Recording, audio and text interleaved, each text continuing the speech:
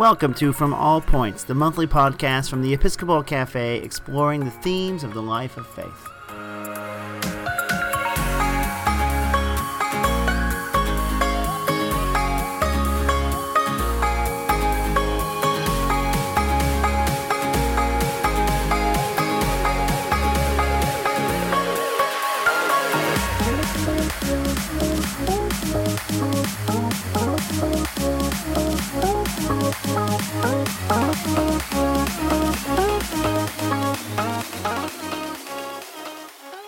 Welcome to From All Points, the monthly podcast from the Episcopal Cafe exploring the themes of the life of faith. I'm John, and joining me today is our usual panel. Hello, Amy. Hello. Hello, Cleola. Hello there. And hello, Charles. Hello, John, and everyone else. Today our conversation is about an article in America Magazine, which is the American Magazine, which is the Jesuit Review. And the article is called "We Are Living in an Apocalypse." And it has some interesting ideas about apocalypse and the day of the Lord that I thought would be an interesting fodder in this time of coronavirus and uncertainty that we are living in. Basically, the author, his name is David Dark, has two ideas that he wants to talk about from Scripture. And one is an idea called the Day of the Lord. Of course, we understand the Day of the Lord is like a big one, like the eschaton, the coming of Jesus, the day when God ushers forth the new age and heaven and earth become one and the summation of creation is created. But the author says that there are also sort of smaller days of the Lord that we experience whenever justice comes forward in our lives.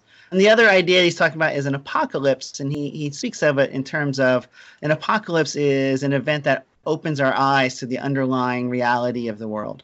And I would say that it opens our eyes to the underlying reality of the presence of evil in our world, but that God is at work in the midst of all that.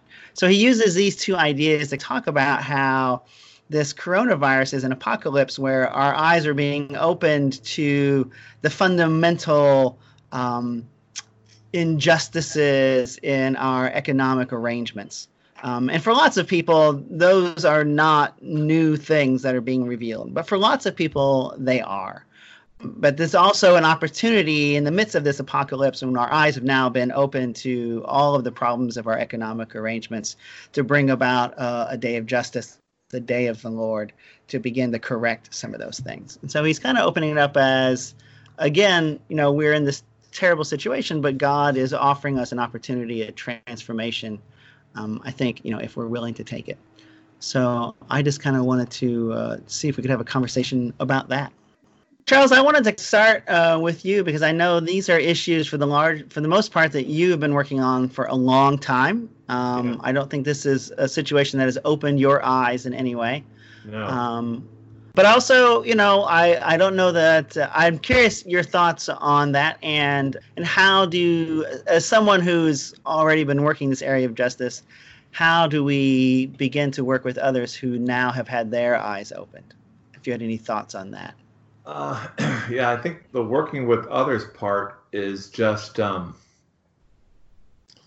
taking to the spot to show them where the accident happened or show them where the flower is growing. I mean, show them what's going on so they can see that, and then hope and pray that they'll do something with that.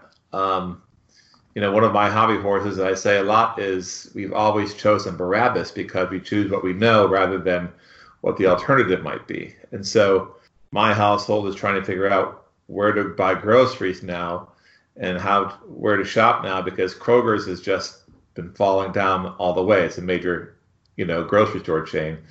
They decided to cut what they were calling hero pay, $2 an hour for their employees, instead give them a $400 bonus as their CEO was getting $2.5 million bonus and raise. Mm-hmm. And just to my kids' dismay, I always talk to people. And so when I talked to Kroger's employees, I asked them if they were getting enough stuff and having opportunity to shop at a store. And they said, no, they're working so hard. By the time we get to go shop, everything has been gone. So telling those stories gets aside, like we just heard from Cleola, but I'm interested in what's the next part here. When people tell me, or I talk about police violence, they say, what can we do? I'll tell them, pull your phone out and videotape it, because when Julie and I have done that, guess what happens? Nothing happens. It de-escalates instantly. So just modeling it, just saying this is what you can do, where we're sort of trained and have it bred that we can't do anything, and one of the things that's really struck me is seeing the protesters at the state houses. I traced their actions back to the piss poor way we educate kids in our country. They don't have any understanding of civics or community involvement or compassion. So having said all that and living through this, it's just pointing, and hopefully we'll get a bunch of St. Thomas's where he saw something and then went out and told what he saw over and again. St. Paul has two stories of his conversion. One is what St. Luke writes, and one is what he wrote in, I think, Galatians. And he says he saw something, didn't know what it was, went and thought about it, and then he went out into the world. So I think education and just pointing out that there are people willing to talk about these things, and you don't have to invent the wheel, because you can join in where it's already happening. So it's a hard spot too to be in, that constantly pointing out this stuff. You're like the Debbie Downer of the party when you're always pointing out this stuff, but it's been going on forever, and it's high time more people got involved. And I thought when Donald Trump was elected, now finally we're going to do something. Nothing happened. This COVID thing is revealing so much stuff.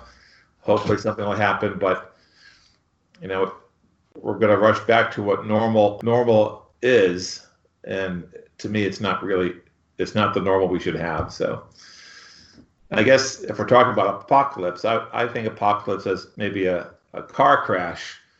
And part two, that is eschatology, which is the seatbelt. So, how are we going to get through the car crash? We take steps to be above it or prepare ourselves for it, rather than just a revelation of something. You're looking thoughtful, Amy. What are your thoughts? So I liked the author's idea of apocalypse as being those things that open our eyes. One of the things that I have found interesting throughout this COVID pandemic, you were asking me if my husband David is still working as a physician through this.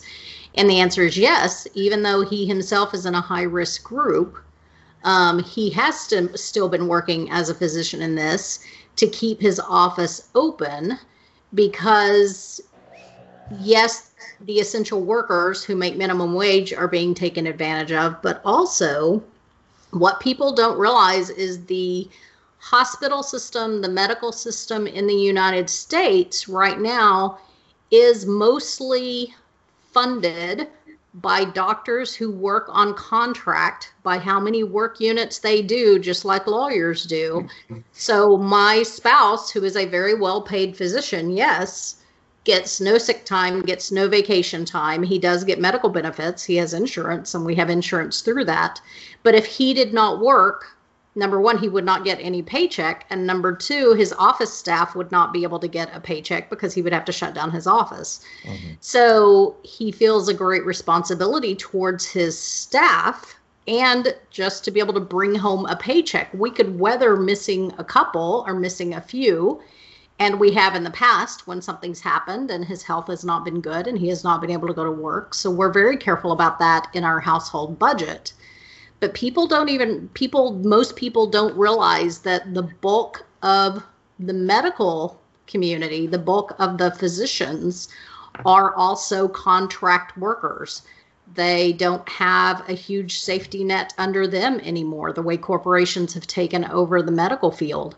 And it used to be that academic medicine, those who worked for a university system, it was not that way for a long time, but even now that has creeped into the academic system. And I know that because my brother-in-law and sister-in-law both work in the academic side of it, and it has now creeped over to that too. So it's a bigger gap even than I think most people realize. Most people see it with minimum wage workers, but they don't see how far up the food chain that idea of transactional work has gone, to the point that there is no grace in the system for a lot of our workers, and not necessarily just the ones we would usually think of.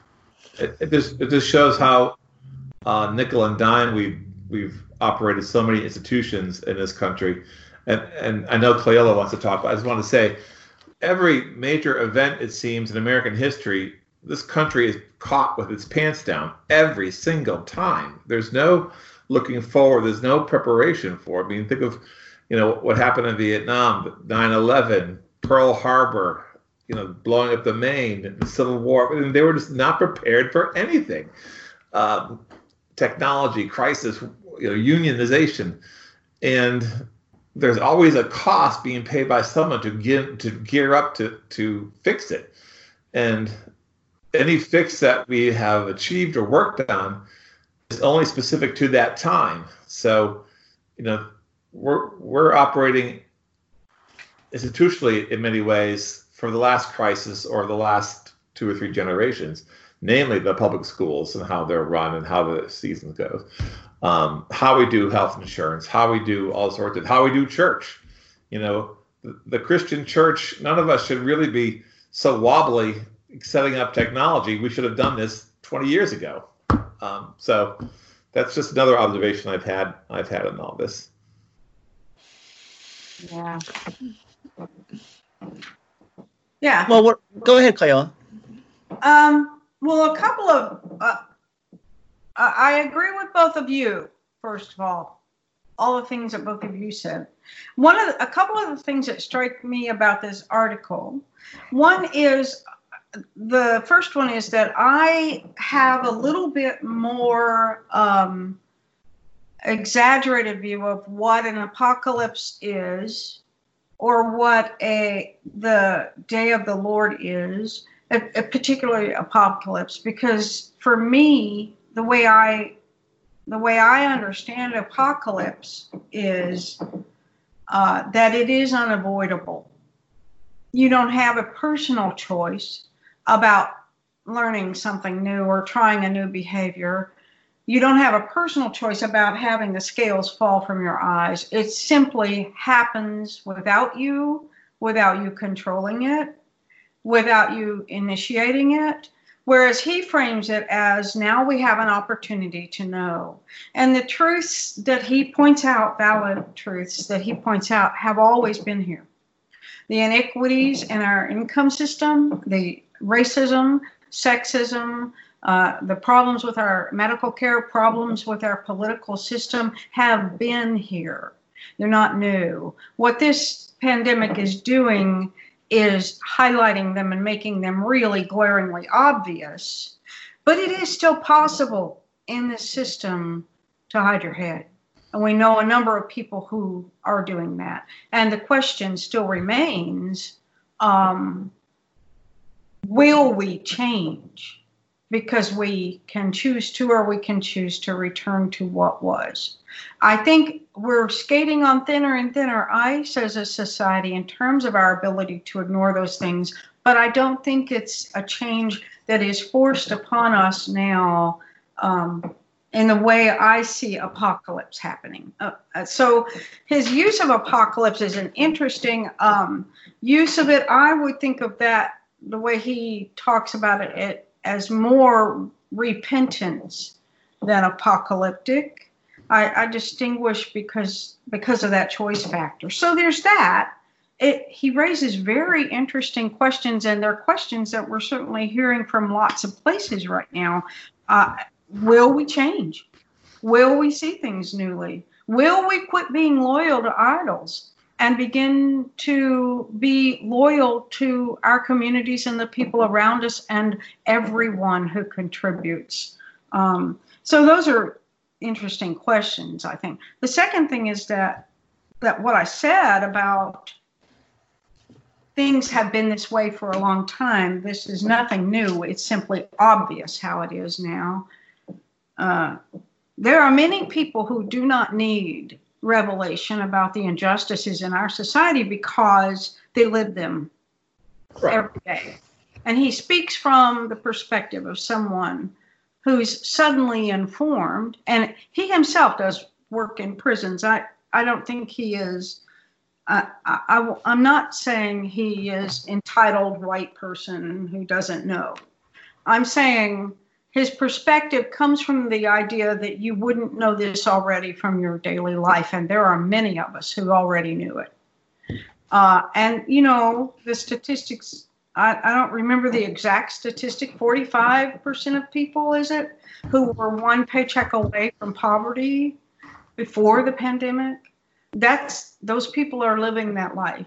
The deaths of people of color, those communities are living that life. The healthcare differences, people have been living those issues.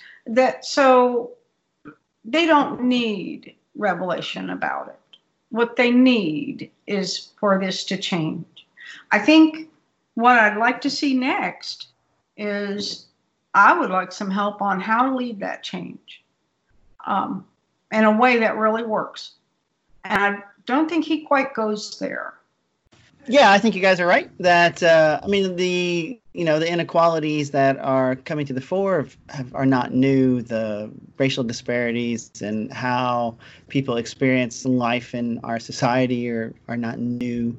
The way we've moved work, taken away dignity from work, pushed the rewards of work away from those who actually do the work to those who sort of organize and supervise it. On the other hand, I think it's one thing to kind of know in the abstract that is real. I mean, you'd have to be pretty either deliberately obtuse or extremely ignorant to not know that there's racism in America, right? Or that there's inequality. At the same time, it's another thing to experience it firsthand. And I think for some people, though they knew it in the abstract, that the medical system is a nightmare if you don't have insurance, until they've actually had to live it. People are not very good at learning from others. They kind of need to learn it themselves. And so in that way, I think it's apocalyptic in terms of lots of people are having the sort of the abstracts become much more concrete and manifest in their lives. And they're seeing the connection to things that maybe they didn't see before. But from what I've seen from, the billionaires, I don't see them having a big change of heart. They're going to suddenly start like, I've got $100 billion. I don't need any more. I'm not going to take any money. I'm going to spread it to my workers. I'm not seeing that yet. And so I think it's going to take collective action, just like in the progressive era in the New Deal. People have to decide that they want to have a different arrangement. And so I guess that's the next question, and Cleola kind of already led to it. As leaders of communities of faith or idea leaders, is there a role for us here in talking about civil change in a church that is honestly a little wary of talking about things that are so concrete as that? I mean, most of us probably are in churches where people have various different policy preferences and party preferences. And so how do we talk about this issue of justice and connect it to real world change and still bring people along? Because I don't want to leave anybody behind, but I do think that it's imperative that we lead on this issue. So thoughts on how do we do that? I think it's okay to leave people behind who don't want to come along. But before that, there needs to be an alternative offered. So, even the establishment and people, government leaders are talking about a new normal, but the choice we're being given is to go back to the way it was. And so the people who have had an apocalypse or revelation, who need to be told that this is an arrangement, this is not concrete, this is not died in black letter law. There needs to be an alternative to what and how we could be together, which is should be the voice of the church to talk about that, and faith leaders to say, no, there is another way. The prophet Bob Dylan said, "What if you're not part of the solution, you're part of the problem." And I always understood Jesus to say, every single person is welcome to go this way because we're going this way. You don't have to go, but we are going this way. And there's a choice. I don't know if average Joe or Jane American feels they really have a choice in these sorts of things. The other thing I was thinking about, and I don't know if I said this to you guys last month, but when you talk about the essential workers and the inequalities, those are people who are looking for exodus from where they are.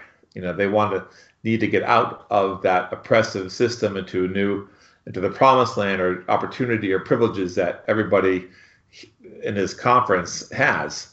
But our types are living in a time of exile. So they do want to go back to Jerusalem. They do want to go back to where it was. They want to pick up where they left off. And we have to sort of get that close enough that they might adhere to each other or recognize each other and then form a new thing. Because right now it's this exile and exodus, and never the twain shall meet. We need to figure out a way to communicate that we're all together can go to this land. Otherwise, none of us are. And we'll all be like Moses, standing at the edge, being told what we're missing. And then, so that's a hard thing to do. How are you going to do that? How are you going to tell a dyed-in-the-wool 72-year-old Episcopalian that they can't be in exile to go back? They need to go on an exodus. That they are one and the same as the hidden immigrants up around your parish, John, or here in Columbus. We need a vocabulary and a voice to say those things.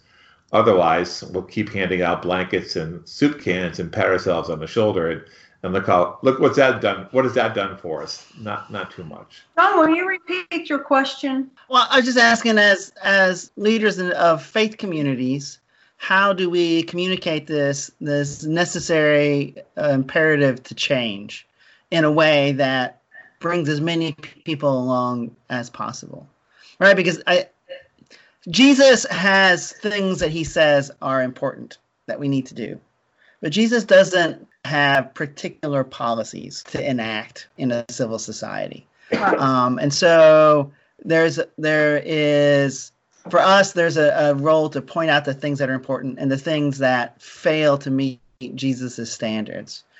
But I think that if we get into the part where we're promoting a particular partisan policy, it can be problematic for us. Yeah, I think when there are... I mean, I have my preferences, but... Yeah. We have, in what I have done so far around these kinds of issues in my congregation, and I'm very fortunate in that the vestry at St. Luke's Squim and a large number of the people are all on the same page.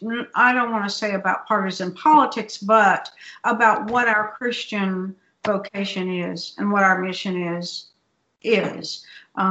So I get a lot of backing for what we do. And what we do is kind of a scattershot method where in any particular moment we are trying to articulate and live out what we see that mission as being, and we renew that mission verbally among ourselves so that we all can have kind of a plumb line for what it is. We haven't had, and in our community here in Squim, we're known for outreach, we're known for mission. People look to us for it. So we're well placed in that way. We haven't done the next step of social action around issues like this. And I'm not exactly sure how that would look if we were to start. This is a largely retired community. So the energy towards social action is probably limited too. Although they're very energetic and very energetic in outreach. So maybe I'm wrong about that, but that's the puzzle to me. And I think the first step for me is start myself, doing it myself and letting people see me do it and talking about doing it and hope I keep the job while I'm doing it. I think we need to also look at the fact that we are split because all of us depend on our paycheck from the church, or I do. Well, and, there it is. If I really make this, there's a crux right there. And I think for me, that means I'm a step or two out ahead of them. I'm not where I would be. The funny thing about my congregation is I think many people there see me as socially active and socially liberal. And I am so way less liberal than I would be if I just were to cut loose. But I try to stay a step or two ahead of where they are and articulate where they might be headed, at least to the next curve in the road, if not their final destination. And it seems like then they can see where to go next. Even while we talk about the kingdom of God, where we're going to go next with that. So that there isn't a huge divide between my vision and theirs. I feel like I articulate the outer edge of where they are rather than where I would really go.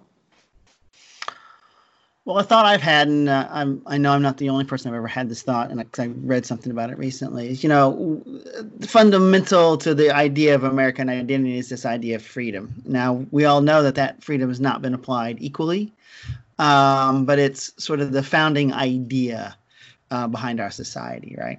But from the very beginning, I think we have had people who felt that the freedom the American idea gives them is a freedom to do whatever they want. Right? Up to the point where someone will stop them, I suppose. And that could be the freedom to own other people, or the freedom to denigrate people who have a different national origin, or people of a different gender, or whatever, right? Or a freedom to go get a haircut, when the good sense would tell you just to stay home. But at the same time, there's a countervailing idea that the freedom that we're offered is actually more in line with the freedom that Jesus offers, which is a freedom from, right? We are offered through Christ like a freedom from fear. We don't have to be afraid of the things that we're afraid of, like death, because Jesus has taken away the power of those things, so that we are free from those things in order that we might boldly, courageously go out and be the agents of love we were created to be. And it seems to me that there's a tension there, right? That there's a communitarian freedom from that we are probably immersed in, that our church stands for. But there's been a countervailing force that's freedom to, which, if you ask me, is kind of evil. Chaos. Right? That's chaotic. Right? That's like an adolescent fantasy of libertarianism where I can do whatever I want until somebody stops me. Right? That's not how actual people can work together and accomplish anything. That's lawless anarchy. And I don't think you can build a satisfying society on lawless anarchy. And so Jesus offers us a really different idea of interdependence, that this pandemic has really shown pretty clearly the number of people who live in not very good conditions that we are absolutely dependent upon for my privileged, easy life. And so that was just something that's kind of been boiling up, that I've been seeing and thinking about. And how do I communicate that? That the goal of Jesus is not, you don't have to follow any rules, do whatever you want. It's you're not you're not subject to the law anymore. But that doesn't mean that the law was a bad idea. It just means it has to come from within you. It's not something that's going to be an external force acting on you. If you want to choose the way of love, you've got to do that yourself. No one's going to make you. That was like 18 different thoughts. Sorry. Well, I think, right. one of the sad things about watching the people with the guns at the state houses is they're unaware that they have choices to do something else. All they know is I'm supposed to do this. This job is my identity. This whatever is my thing, and they don't have the skills. Perhaps, I mean, they're not stupid. They're not dumb. They're just have not been given the choice that you can actually think of the other. You can actually think differently than what your milieu is or your worldview. You can expand that to include others rather than the narrowness of what you've always been taught. And I want to defend anarchy. I love the word anarchy, and anarchy does not mean chaos. They are two different things. Anarchy is a state of being without governmental authorities, or it's a freely constituted. I mean, it's almost utopia. It's not chaos. Chaos is something completely different. In reality, it's always chaos. Well, I think it's been taught. We've been taught that. Again, anarchists are the ones who want to get rid of the government, but it's not chaos. Anarchists always want government to impose their own libertarian order. Chaos is evil. Anarchy is not. Chaos is evil. Anarchy is not. Well, so I want to go back to something you said, Charles, because I want to push on it a little bit, if you will forgive me.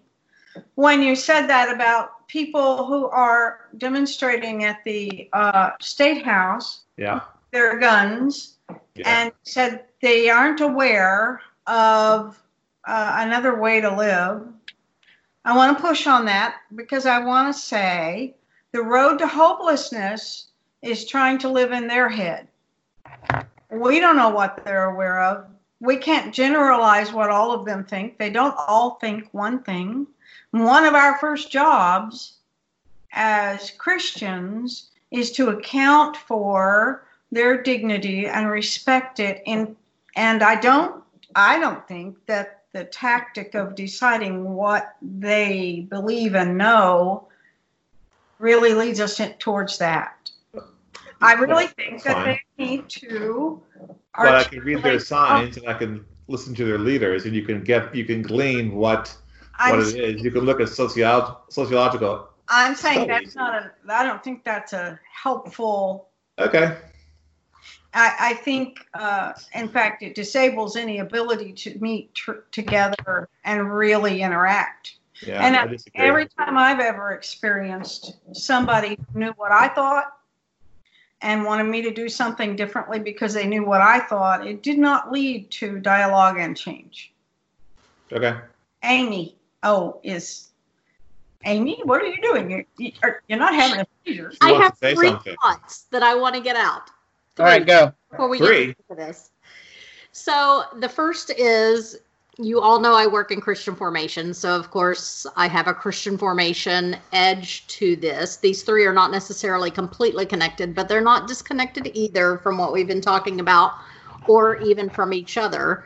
So the first thought is, if somebody's looking for something to do, a way to help people open their eyes through this, a great book to read and do a book study on and educate yourself on this is called $2 a Day. Living on Almost Nothing in America, and it talks about the welfare reform under Bill Clinton and the way that cash was taken out of the American workers' hands so that people are dependent in a whole bunch of different ways, the ways that on-demand working works so that people are not necessarily guaranteed 40 hours. They don't have to be scheduled a certain number of hours for certain times, and the difficulties that puts families in specifically.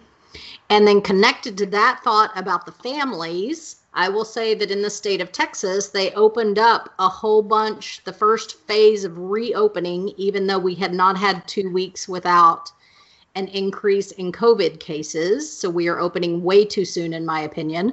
But in the first wave of opening, they opened a whole bunch of jobs that were minimum wage jobs, but they did not open childcare or the school system. Right. Yeah. So right. for families with children, the children are the losers in that system. They get left with somebody they don't know, less than ideal circumstances. I mean, a whole bunch of ways. The children are the ones paying the price for their minimum wage parents who have to go back to work, because if their job is open and they do not go, they can no longer collect unemployment benefits.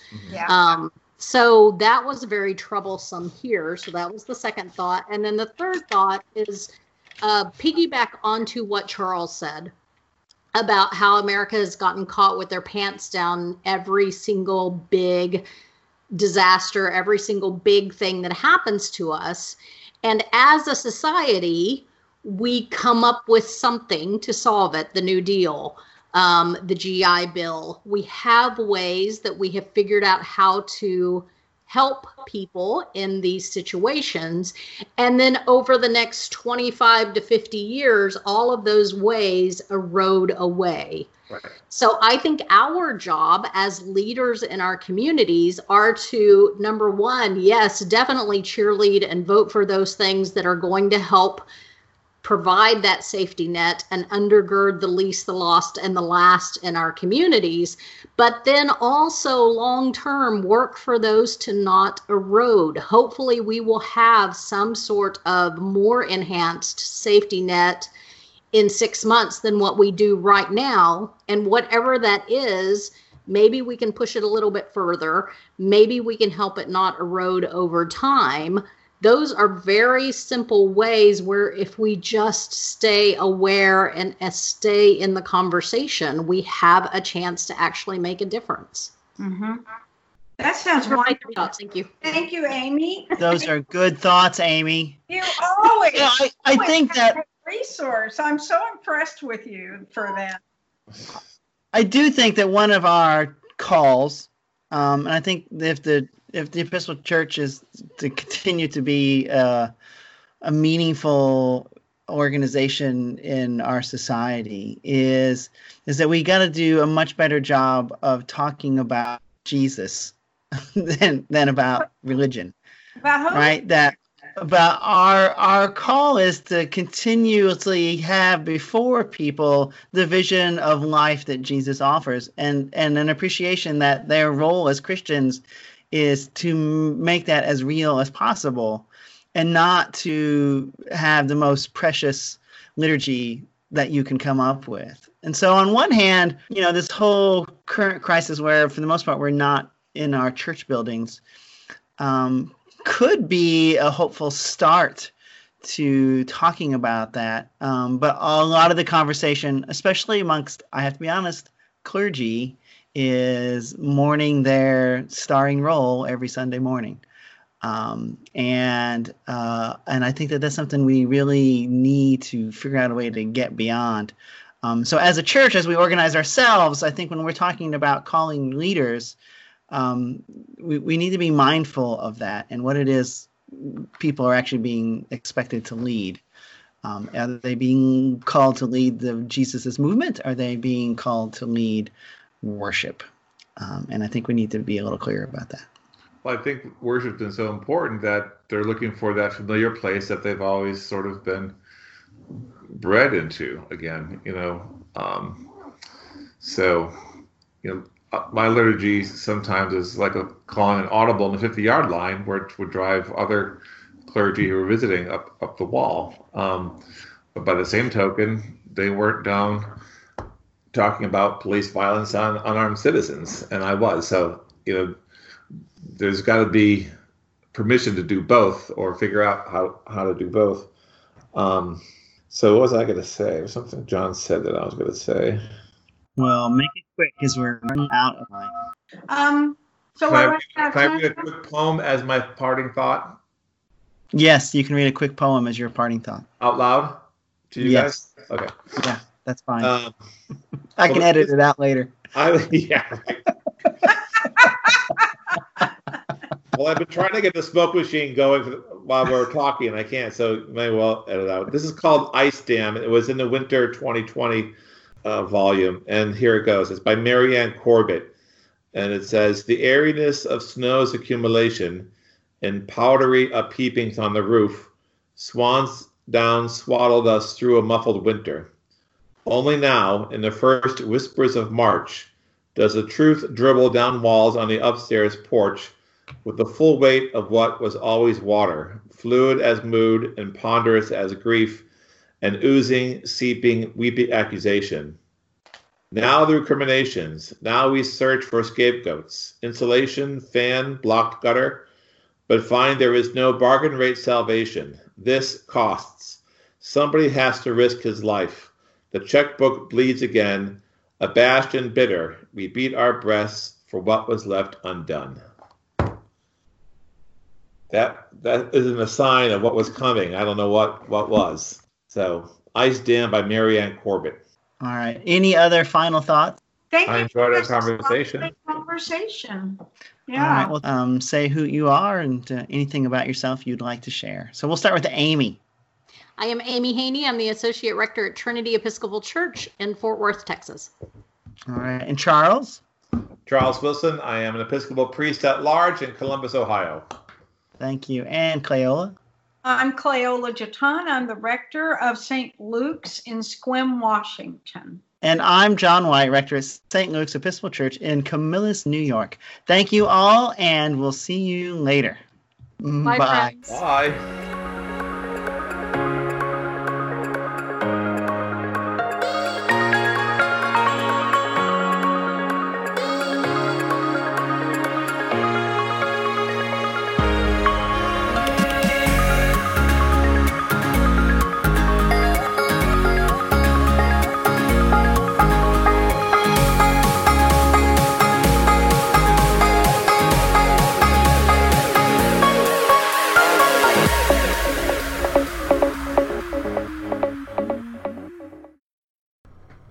This has been a production of the Episcopal Cafe.